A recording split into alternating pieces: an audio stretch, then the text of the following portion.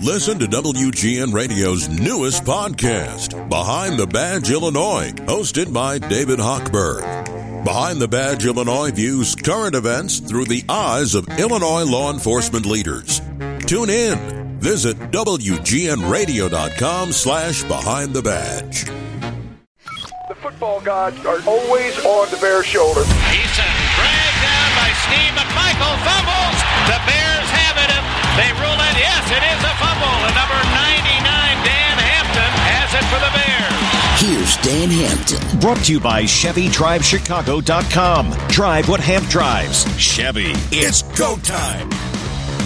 And yes, indeed, our visits with Dan Hampton are sponsored by ChevyDriveChicago.com. Lisa's off today. Wendy Snyder here. Kevin Powell in the studio with me. Hey, Dan Hampton, how are you? Hey, I'm good. I'm hoping you guys haven't fell asleep. No big news out of Hallis Hall this week, has there? Hamp, it's one, the list of wild things that have happened with this team so far, and we're not even entirely halfway through this season. But there was some good news today. Justin Fields was back on the practice field for the first time since injuring his thumb. Wendy and I were talking about this earlier, how you kind of view the quarterback situation right now. I think Justin Fields, the moment he's healthy and ready to go, he's the starting quarterback. But it was some good news today to at least see Fields out there throwing the ball around. Well, there's no question about it. He has been, this season was about trying to become legitimate as a football team and identifying if indeed Justin Fields is going to be the quarterback of the future. And we're still working on both of those. So there's no question that at some point you have to, you've got to get him back. You got to make sure that he is healthy enough. That thumb, throwing a football, there's a lot that goes into it, but your grip, being able to hold that ball now that it's getting colder, that grip becomes even more, perilous. So if he's practicing, that's great. But I think their plan all along was to get him ready to go at home next Thursday night against the Carolina Panthers. And if he can start and do that, that's great. Now that Tyson Bagent story, that's still to be completed. We will see an awful lot more of the young man this week, but looking forward to this game come Sunday in New Orleans. There's no place you want to put a quarterback with a gimpy thumb.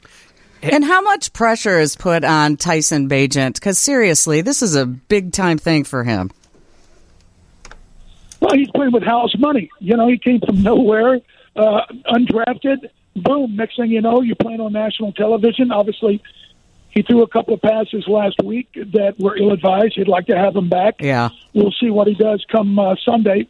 But all in all, you can see by not only his poise, his composure, but his understanding of an NFL offense is just excellent. And so, moving forward with him, hey, you could do a lot worse, trust me. Hamp, Ryan Poles took a gamble last year ahead of the trade deadline, making that move for Chase Claypool. When, look, I got that move, right? Like, he wanted to add pieces around Justin Fields. That turned out to be a disaster. Claypool no longer in Chicago. And then Ryan Poles, again, making a bold move, trading for Montez Sweat, the defensive end from Washington, and a high price, too, a high second-rounder likely. One, what did you think of the move? Two, I would love to hear your thoughts on another defensive lineman when the Bears really just desperately need to find a way to get to the quarterback. They're last in sacks so far. But what did you think of Poles' decision to make that move? Obviously, a contract extension could be in line for Sweat moving forward. Well, what's not to like? And don't worry about the contract. I'm reasonably confident that Ryan Poles has already made overtures towards his agent, letting him know that, yes, we have desires of, this young man being with the Chicago Bears moving forward. Now, as a player, he was the best one, in my mind, of those four guys that were all first-round draft picks on the Washington Commander defensive line. I'm tickled. And I'll tell you, he is one of those type of players that it's a plus. He will make everyone around him better. But he's he's got some exceptional skill when he rushes the passer. Now, is he the best defensive end in football? No, but he may not be in the top 4 or 5, but he's right there, and we don't have anybody close. And think about this: all year long, and we've played 8 games, 2 and 6, 8 games, and we've got 10 total. He's got 6.5. So that tells you that he's heads and shoulders better than anybody we have. In a rising tide will lift vessels. And some of them young kids, seeing how he is pretty much, an every down player. He plays the run very well. He's a guy you can build with. I think it's great. And you said a pretty high cost at a second-round pick. You ain't going to find nobody in the draft, in the second round, third round, anywhere that's anywhere close to him as far as his skill set.